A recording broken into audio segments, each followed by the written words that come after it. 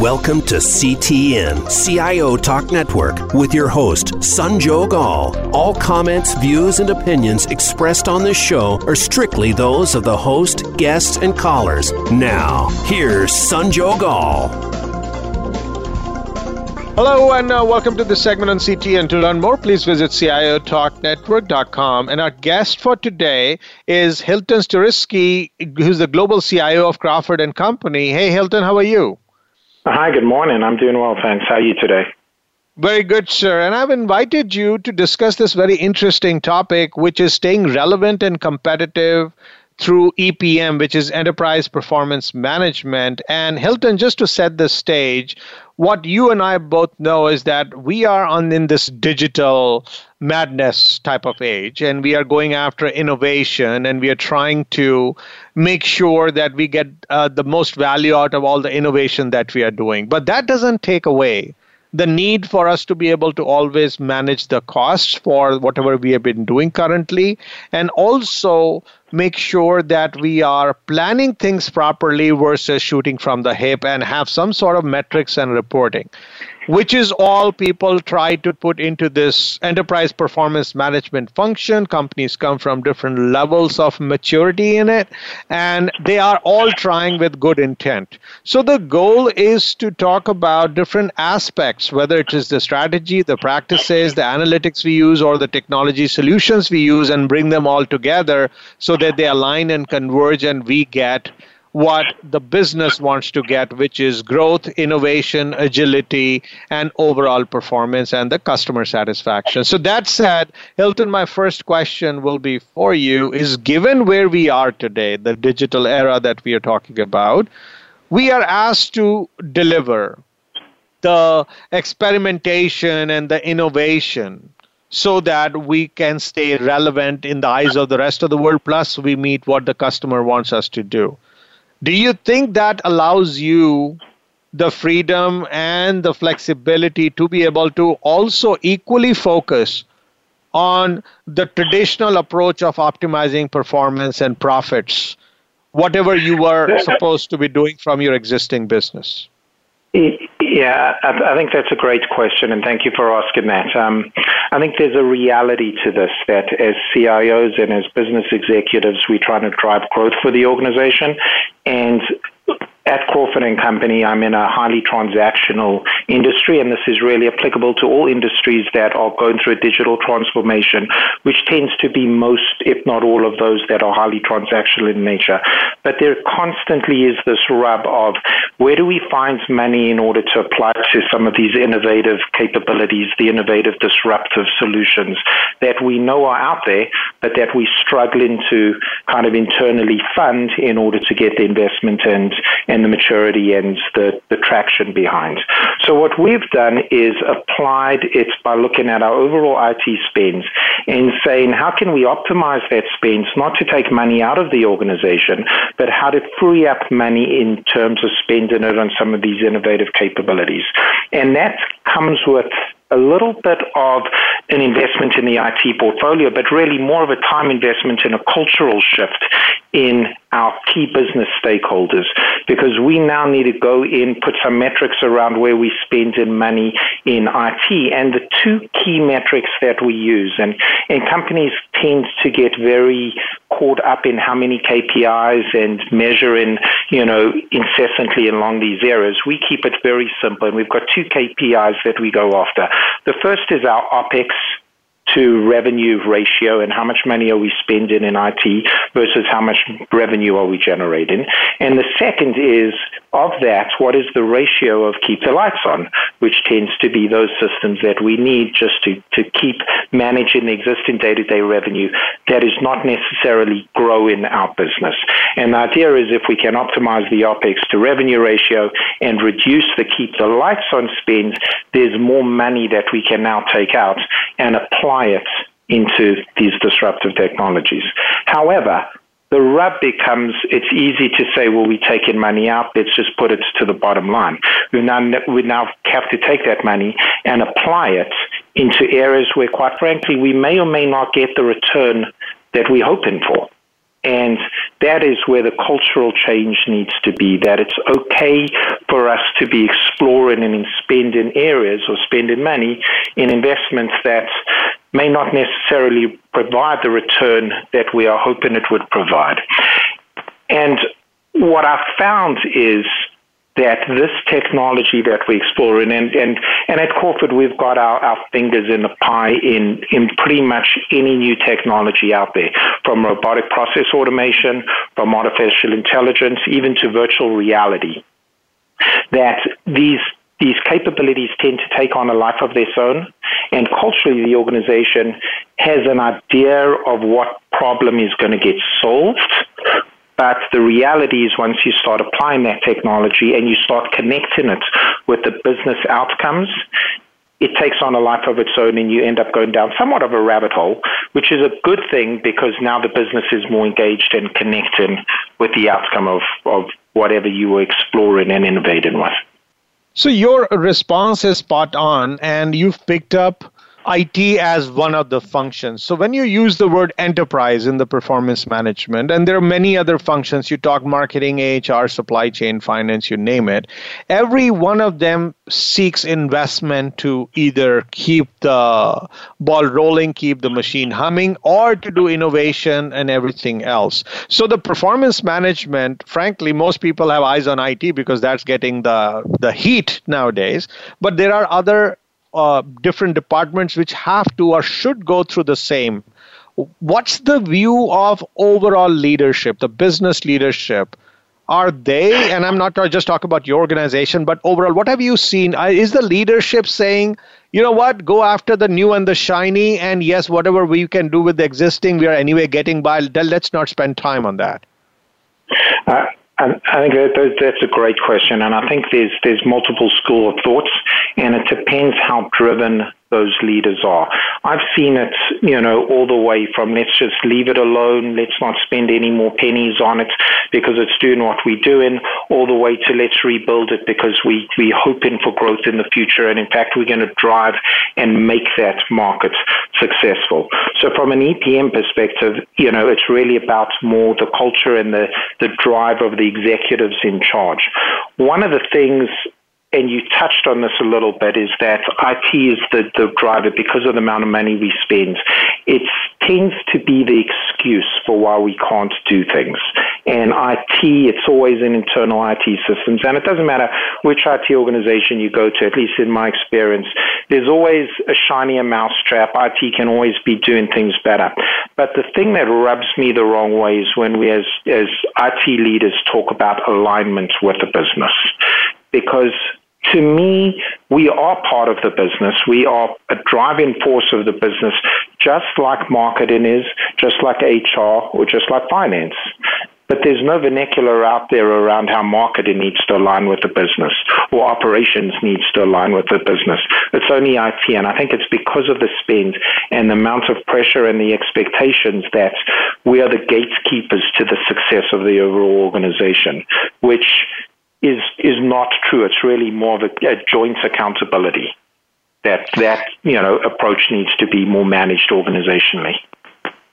So essentially, the way you responded to this question gives an idea that because IT is taking the lion's share of the spend, of course, the spotlight is on IT. Now, overall, if I were to take a step back and look at the forest instead of just the trees, then I could see leakage happening in many other functions, and those even smaller leakages could roll up into a larger leakage if we were to just focus on just the ones where we are spending the most money. So that means this whole enterprise performance management should not just be where most heat is, it should be across the enterprise. But do you see that becoming the approach for companies, including Crawford? Yes, I do, and I think that leakage is critical because we all know the analogy of the small leak very quickly becomes a torrential flood if it's not plugged immediately, or the smaller it is. And especially now that the cloud is becoming as prevalent as it is, and SaaS or software as a service offerings are making more of a forerun directly to our internal customers. They've got opportunities that they didn't have before to leverage external companies to do some of the things that internal IT would have traditionally done on their behalf. And that leakage, or it's commonly referred to as skunkworks or shadow IT projects, if not managed correctly, has the potential to completely derail the overall ratio in the spends that IT is doing in years to come without the governance and controls that some of the EPM programs put in place to help you manage.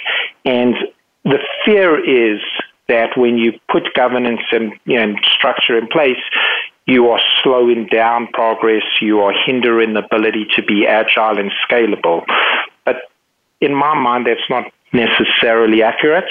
What you're really doing is you're either putting a speed bump in the road so that cars have a way of slowing down. But more importantly, I like to think about it as putting brakes on a car. Brakes on a car stop you from going, fast, but they also allow you to go fast. If you didn't have brakes on a car, everybody would be driving around at 1 or 2 miles an hour. The reality is because we've got brakes on a car, we've got those controls in place. We can speed because we know that the organization has these gates in place that will protect us. And that's where EPM, that's where the collaboration, the transparency around, the alignments, the activities, the engagement that the organizations are involved in really comes to the forefront.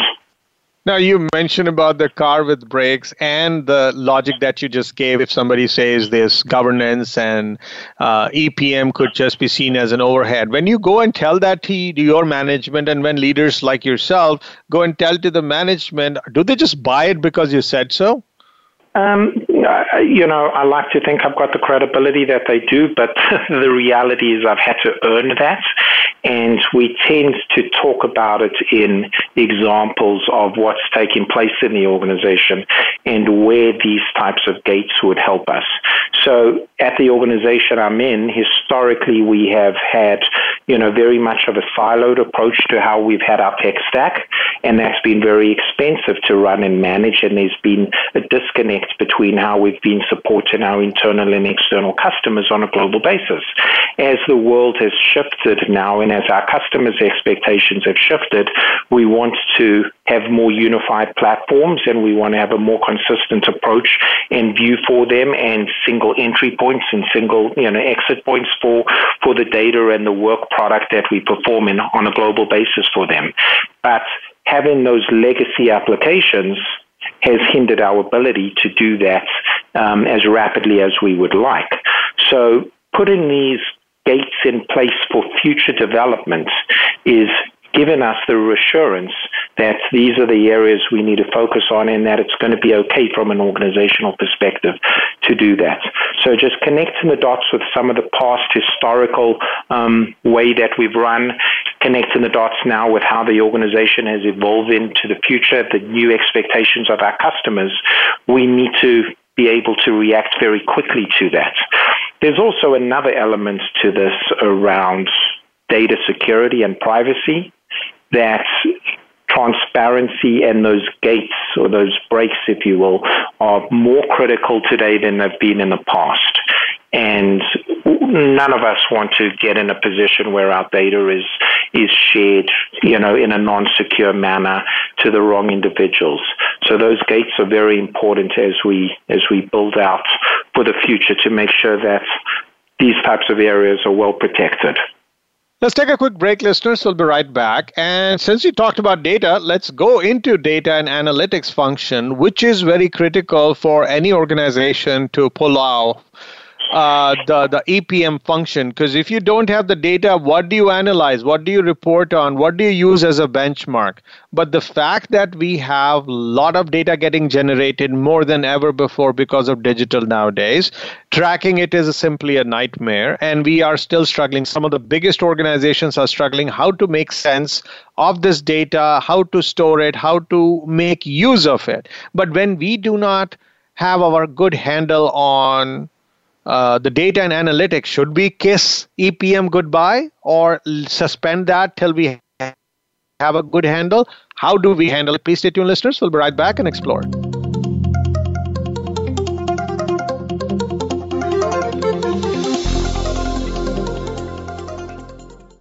Today, enterprise technology is both strategic and global. Each week on CTN CIO Talk Network, IT thought leaders from around the world share their experience with listeners as they discuss with Sanjog Aul how they are trimming costs and partnering with business to innovate and help IT become more competitive, better care for customers, and improve the corporate bottom line.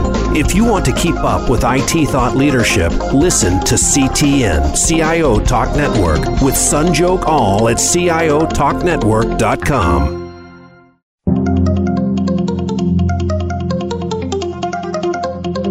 You are listening to CTN CIO Talk Network with Sanjog Aul. To learn more about our program, please visit CIOTalkNetwork.com. Now, back to the show.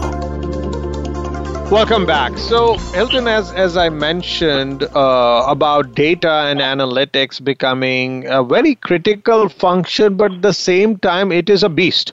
People are having big time struggles in figuring out how do I handle the upstream data engineering function and then making sense of the analytics where everything is shifting so quickly. So do we have a way out, because EPM, Enterprise Performance Management, depends on these core functions? So what have you been trying to do in that regard? So absolutely there's a way out, and quite frankly, the way out, there is no option but a way out that is productive for the organization and for the privacy and data security of the individual's data that we maintain.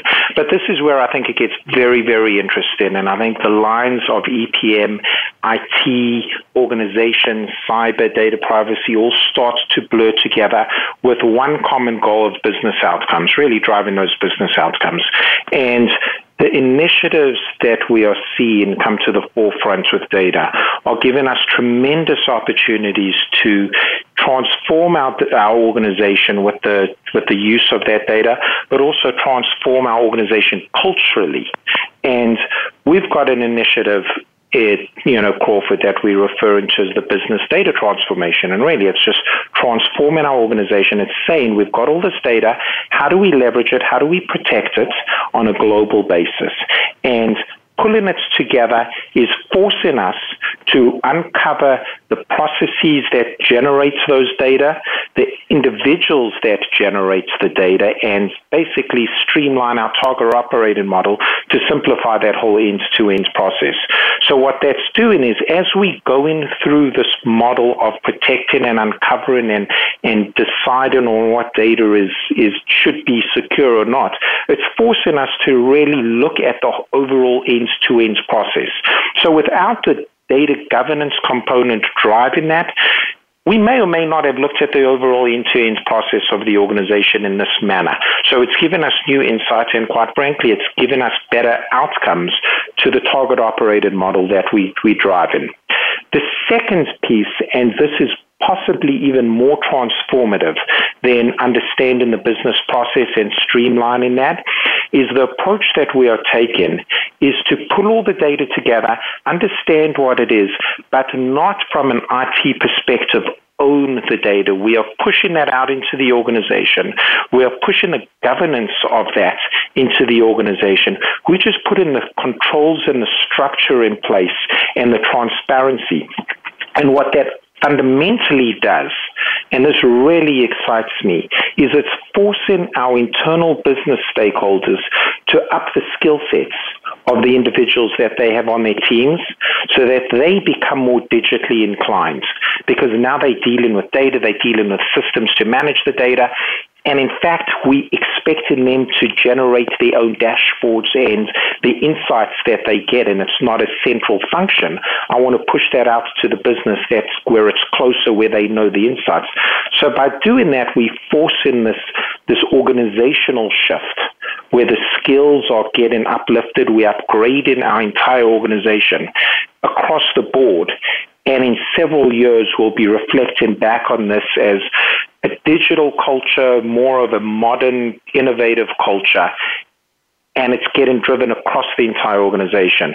But But that's really where all these lines blur together. It starts with, hey, we have to protect our data. We've got a fiduciary, a fiscal, a regulatory responsibility to do so.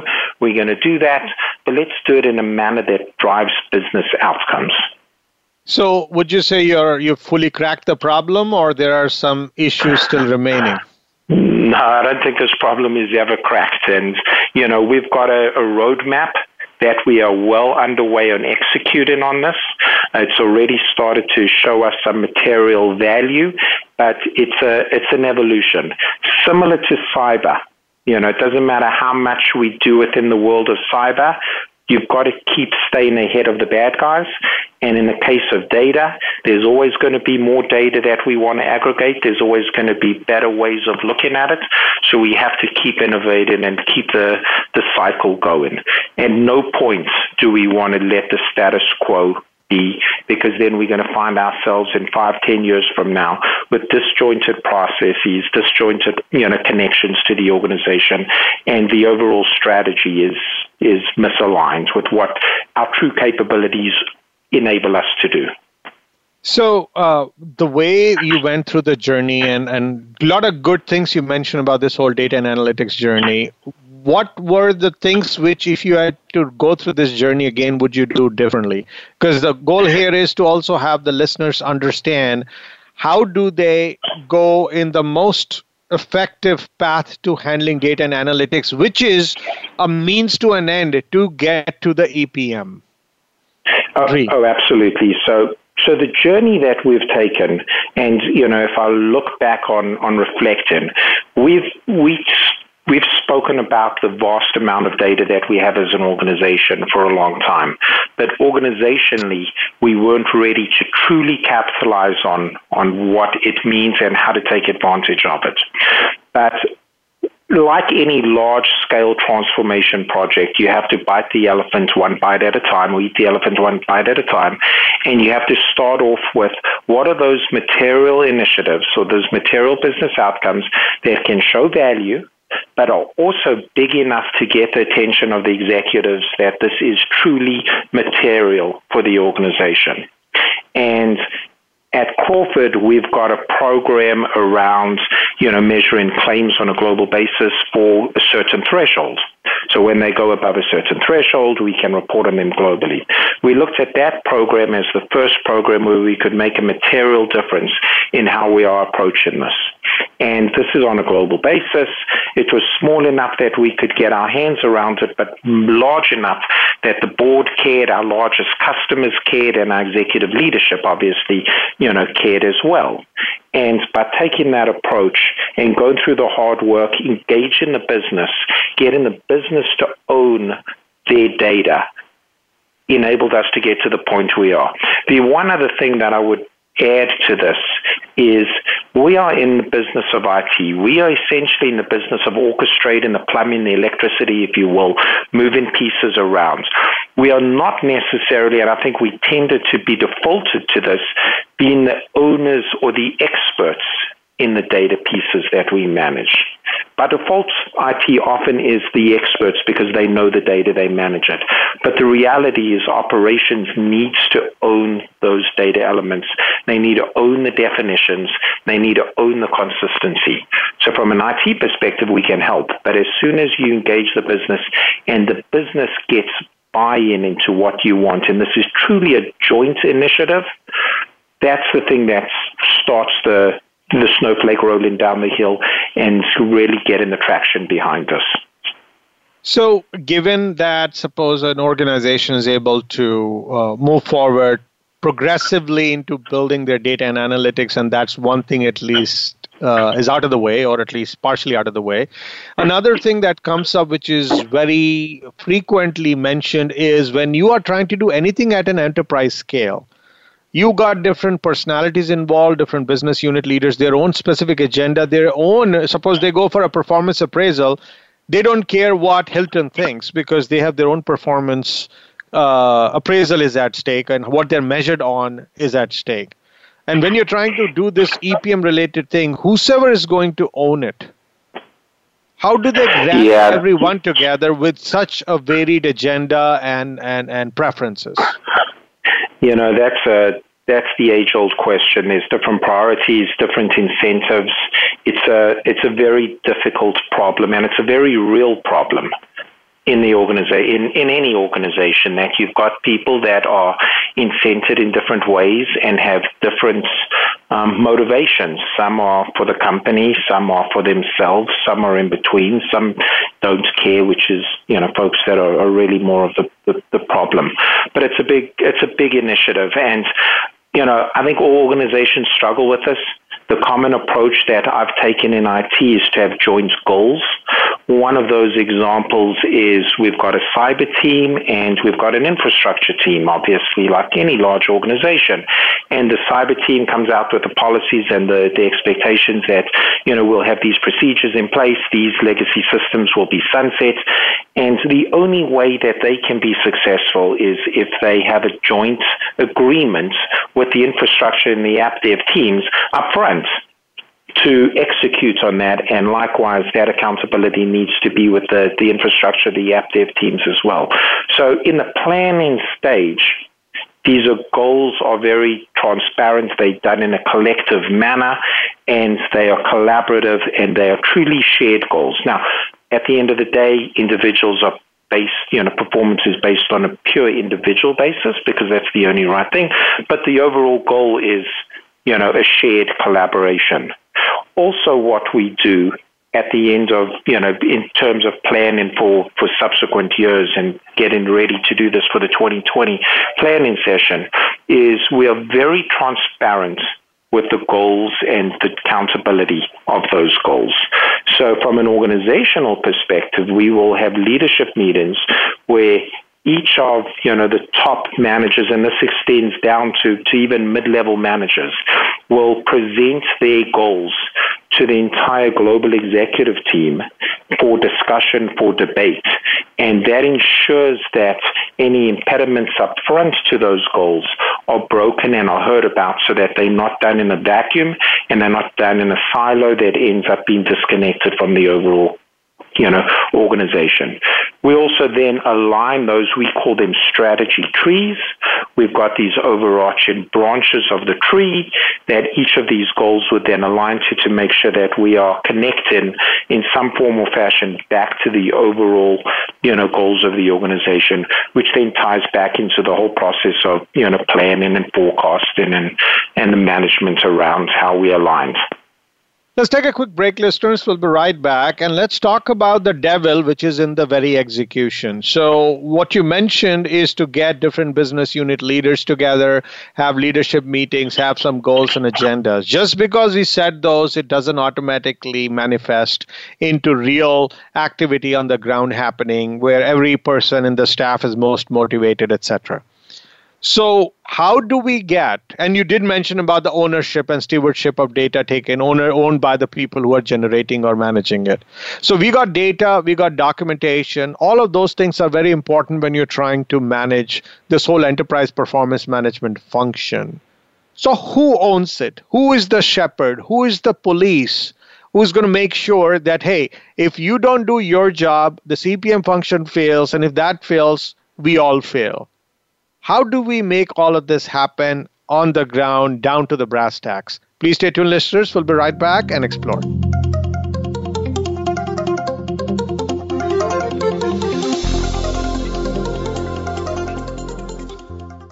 Today, enterprise technology is both strategic and global. Each week on CTN CIO Talk Network, IT thought leaders from around the world share their experience with listeners as they discuss with Sanjog Aul how they are trimming costs and partnering with business to innovate and help IT become more competitive, better care for customers, and improve the corporate bottom line.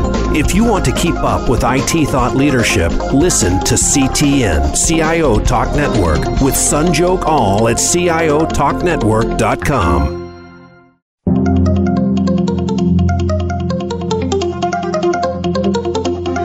You are listening to CTN CIO Talk Network with Sanjog Aul. Now, back to the show. Welcome back. So we have discussed about the things that could hold us back from even trying this EPM function. And Hilton, you've had the journey and you've shared some different areas like data and analytics and talking about collaboration. But once that leadership level things are sorted out, or at least hoping that they are sorted out, we have to still make things happen. And on the ground, the reality is that enterprise performance management is only as good as the data. The currency means the latest data is always available, and its integrity, that it is accurate, because that's what you're going to use to report on. And then there is some documentation required so that you can see data and documents together for you to see whether the performance is going well or not. There is no formal ownership of this function. It's a function that needs to be taken on, but who takes that ownership? And how do we get this to become a responsibility and ownership of each person involved down to the staff, operational staff level, because everyone needs to contribute? How do you tame this beast? So I think that is spot on, and I think, these are now getting to the heart of really, what most organizations struggle with. Everybody's got their goals. The goals align back. We spoke about how the goals align back because we're talking about them, we're very transparent. So at Crawford Company, we've got a strategy organization that is responsible for managing and owning our strategy trees and the various branches on those trees where these goals are. This organization is responsible for putting it all together, documenting it, disseminating it, and every quarter we measure against that. And we have quarterly review meetings on a global basis with the top leaders in the organization to talk about this. And that is driven from our top, from the CEO down. He is very, much managing and advocating for this transparency and this alignment. So culturally and organizationally, it's from the top down into the organization. At the next level of leadership, we've got what we call a global executive management team, and the key leaders on that are the various functions. Myself for IT, we've got legal, we've got operations, etc., finance, all the various functions of the organization. We each have an individual responsibility to manage those indicators and those metrics for our organizations that we are responsible for. And we've got a culture within the organization that comes from the top down, and that we as stewards of the organization, as leaders, need to push that down. But within the world of technology, what I have done owning this process and owning this governance, if you will, and this metrics back to the data that we have in the key performance indicators are, I've created 3 governance architectural councils, if you will. The first is very much internal to IT, and that's your traditional architecture review board, which is a little different at Crawford, where, we also talk about business outcomes. But it's the internal sausage making, if you will, of how are we building the systems? Are the existing systems that exist today that we can leverage? What are the technology? What are the skills? What are the people that we've got building, so that there's a lot more commonality and that we've got a lot more speed and scale and agility when we do move forward with projects. The second piece is around a project review board, which we have instituted. And this is a mandatory meeting for our top leaders in the organization. It's a monthly meeting where we are very transparent about all the work that we are doing in the organization. So there are no surprises about the project. There's no surprises about the status of the project. And there are no surprises about where we are spending company money and what outcomes we are expect to drive. There's a third area that I've started to institute over the past, over the course of the past few months, which is starting to get a little more traction out there. It's still a little bit immature, is around robotic process automation. And robotic process automation is this new technology out there that really just mimics human behavior, and it just allows repetitive tasks to be automated, and a lot of speed and scale and process improvement come through that just because you don't have people doing manual work. However, it is one of those areas that can very quickly become rampant in the organization without controls, And then it ends up being a problem when those systems go down because now no one understands what the disaster recovery process is or the business continuity, or by default it just becomes another IT problem because now the robots or the bots are down and, well, that's technology. So we've got transparency around that. We've got a change control process where we move bots to production so that there's also, again, a known transparency around what bots are out there, what the value is, and what the business outcomes are, whether those business outcomes are allowing us to reduce staff or, more importantly, allowing our staff to spend more time talking to our customers and engaging them in some of the issues and compassion and the care that they need by having more time to do it. So these areas, these three, are all very much reported on at an organizational level. We share the KPIs that we've generated around them every quarter. We call them quarterly review boards, where we talk about the KPIs. I talk about the finances. I talk about the keep the lights on. I talk about the outcomes from the projects. I talk about the outcomes from the Architecture Council, about where we connect in the dots, where the value is to the organization. Sometimes it's data related. Other times it's business outcomes related. But the important piece here is that we are talking about it and we are sharing information, and ultimately the idea is to remove surprises from the organization and rather make changes up front and course correct now as opposed to course correcting later on. Now, very interestingly, all the things that you mentioned are going to help us get to that enterprise performance management. The very interesting element of that is when you suggest changes, right? So your data is produced, you do some reporting on it, and then some ideas come out of it. But interestingly, the ideas that the processes and the workflows that you want to make changes to so that you can reduce cost and make things more efficient, guess what? We have another secret agenda that people may have where they don't want to change. There is inertia, or there is a passive resistance, or there is a rejection to those suggestions. And leadership may not come to know, then what good is a performance management? It's not about just taking a snapshot of where you are and report, but also to be able to manage the process of improvement, or at least have some way of being able to impact.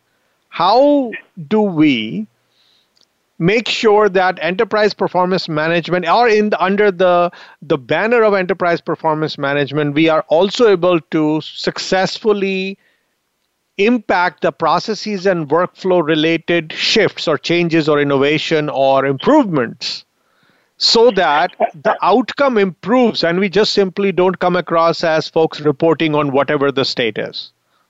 You know, I think this is, and this may be a very simplistic answer to a very complex question, but it starts with hiring employees that care. And that care piece is fundamental because it allows you to bring in individuals who want to do the right thing, who are connected with the overall organization, and are trying to drive the collective business organizational growth. There are always going to be individuals with their secret agendas that are hiding information, that are hoarding it, that are building their kingdoms and fiefdoms. But if you do two things, you get people who care and you put transparency, consistent transparency around what everybody's doing, it starts to drive better outcomes. And as long as the leaders at the top are asking the right questions and they're motivated and they are on board, and in this case at Crawford, they're the ones driving these decisions and these questions, then you start to uncover very quickly what's taking place in the organization. And maybe that's okay. Once you have that information, you decide that, you know what, this little skunkworks activity is actually a good thing and we want to keep it separate because it's driving innovation, and that's the reason we kept it quiet. Other times the idea is to bring it to the forefront. And I can tell you, I play on both sides of that. At a prior employee, I intentionally kept a very small skunkworks project to my chest. And I had one individual who was working on it, and we were working on a new capability for a contact center environment that we had. And I knew politically, if I spoke about what I was asking this individual to do, the project would get stopped. And I believed in it because I cared about the outcomes that we were trying to do. And once we had a viable products that we could demonstrate, not talk about, because if we would talk about it, we would be told we couldn't do it. But once we had a viable product to show, I selectively got someone in operations who I knew I could trust, who would own this capability then and run with it. And the idea was I could bring this individual into the fold, and in this case, she was able to own it, and we made her look like a hero. And in the process of making her look like a hero, she was able to accomplish a lot more for the organization because of this little Skunk Works project. But had I broadly spoken about what I was trying to do, it would have been shot down and the status quo would have continued, just because that's where the state of IT was at the time in that organization. IT couldn't deliver. IT was running over costs. IT was, a poor, business enablement function. I believe differently. I saw it in some of the key individuals I had, but I had to play the game in order to execute. But I think as organizations get more transparent and as IT starts to build the trust and credibility with the organization gets more comfortable taking those risks, because over time, those risks start to pay dividends. Let's take a quick break, listeners. We'll be right back. And yes, we have touched people and culture side quite a bit during this conversation so far. But if we were to go in and start probing further to say what not to do with people and culture related efforts in context of EPM, what would those be? What are the lessons learned that Hilton may bring or other people may have gone through this people and culture change for enterprise performance management to gain roots? What would those learnings be? Let's listen to that. Please stay tuned, listeners. We'll be right back.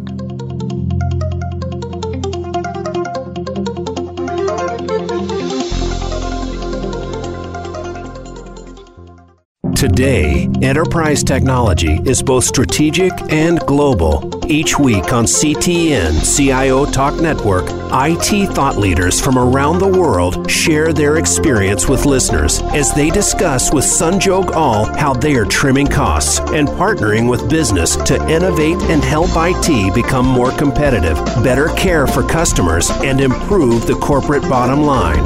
If you want to keep up with IT thought leadership, listen to CTN CIO Talk Network with Sanjog Aul at CIOTalkNetwork.com. You are listening to CTN CIO Talk Network with Sanjog Aul. To learn more about our program, please visit CIOTalkNetwork.com. Now, back to the show.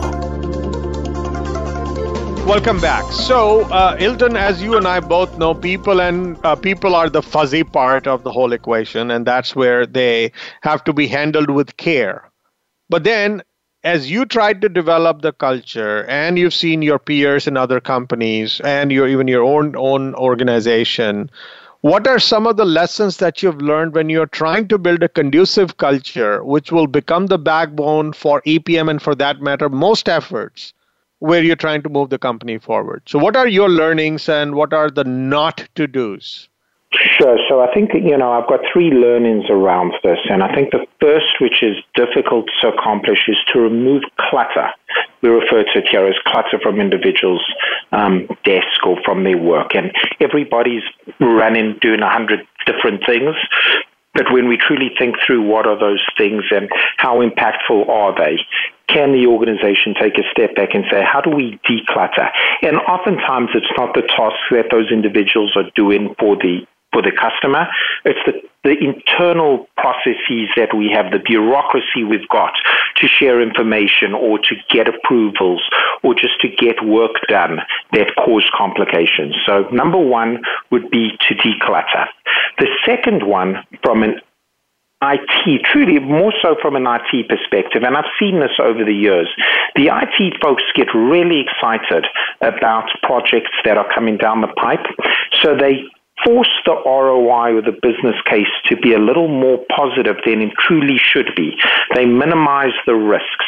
They say it's going to cost less and that they can deliver it sooner because they may believe that, but it's unrealistic, but they really, more so than anything, want to work on this project. So the key lesson around this is IT needs to be very realistic and have alignment with the business. We shouldn't be working on projects that we want to work on just for the sake of it. We should be working on projects that connect with the business and align with overall business goals and be very, very realistic about how we connect those dots and the price points that we have on it. And the third piece is around resourcing, and it's getting back to people. And more often than not, we don't have enough resources, and more often than not, we don't have the right subject matter expert. And by the right subject matter expert, I'm not referring to a developer or an architect or a skill that you could just buy off the shelf, if you will. But it's those subject matter experts that understand the business, understand the data, understand how our customers use the data that you need on the project to drive a better business outcome. And as we think through some of these larger, broad-scale initiatives, we think long and hard about how can we dedicate individuals to this program that are the right individuals at the right time with the right skill set. And what that invariably ends up doing is hurting the activity, the engagement where those people came from. Because if these are the superstars that we want on our programs, they're the superstars in their other day jobs that they're doing. But as an organizational level, we need to make that decision. And we often think that if I put a person on my team, if it's not going to be a void where that individual came from, maybe they're the wrong person. Maybe I need or I want someone who's going to leave a void because then I know I'm getting the right caliber, the right subject matter person to help drive that initiative forward. And if you're able to do those three areas, work on projects that are connected with the business, not just because IT wants them, you've got less clutter in the operations, and you've got the people that are the right subject matter experts, you ultimately drive better business outcomes, which drives better KPIs, which drives better alignment with the organization, which is ultimately what we all striving to accomplish. Now, let's talk at the tactical level quickly. Do you think we need EPM solutions or something which will help you specifically tackle enterprise performance management in that holistic way, that to make it as one big push? And where do we stand with those solutions? Do you think you have them available? Are they being utilized, or you could get by with what you have today in your portfolio as is? No, I think we absolutely need them. I think it comes down to the maturity of the organization and how ready the organization is to invest in them. I do think there are acceptable alternatives that may be more manual in nature that allow you to accomplish some of those alignment goals. However, within the context of the financial aspect of the EPM piece, the forecast and the plan and the financial goals of what we try to accomplish, that's when those more sophisticated solutions and technologies are more prevalent and, quite frankly, more useful in my opinion. Because now you get into the heart of how money is generated, how much money we've got, what the planning is for next year, what the expectations are. That's really where it's the critical aspect. The tracking of the goals, the alignment of the KPIs, there are tools out there, and no doubt they help, in a material, meaningful way, but the organization needs to be ready to take advantage of those. And I think it starts with more of a culture shift that we're going to be transparent, we're going to measure the KPIs. You then start with the financial, the forecasting aspect, get that really robust and get it accurate. That Q1 is the Q1 numbers that you projected, or if it's not, it's because of the risks that you identified, and there's transparency to that. And then you can start going down and expanding the program to some of those other KPIs, the other metrics around the EPM portfolio. One last question, 1 minute. The leadership, the mindset of the leader today, whatever that is, it is also need to shift because we are dealing with so much volume and variety. when it comes to enterprise performance management, we want to get some foundational pieces in place. We need to work on the culture and the people and the processes and everything else. What does a leader at your level or even executive management, in the sense CXOs, have to do or have to think differently? What leadership style changes they have to bring about for them to be able to do justice to the EPM function?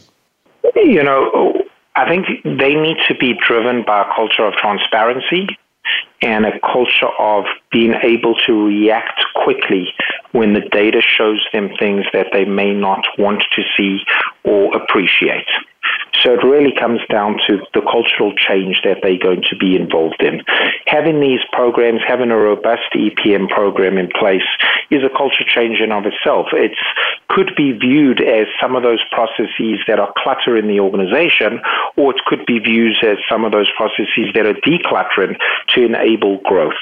So the leaders need to be open to what this shift means, what this organizational change and this approach to sharing and planning and, forecasting looks like, and what ultimate impact that's going to have on the existing day-to-day work. On behalf of the show and our listeners, I'd really like to thank you, Hilton, for sharing your thoughts and insights about how organizations and their leadership could work looking within to make sure that they are able to use the enterprise performance management function, introduce it into the company, make all the elements available, and then manage all of that and lead the people in the right direction, building a good culture so that they can bear the fruits. All of this effort bears the fruits where the organization becomes relevant and competitive using the enterprise performance management. Thanks so much again, Hilton. Absolutely. Thank you for having me. And listeners, hope you enjoyed. It was a fantastic conversation, a lot of insights. Hope you liked it. Like us on Facebook, search on Twitter, follow us on LinkedIn, and please go ahead and listen to the podcast. We are on over 23 channels all over the world. Listen to in over 110 countries. So hope you'll join and give us a good rating. Thank you again for listening to this segment on CTN. This is Sanjog Aul, your talk show host. Till next week, take care and God bless.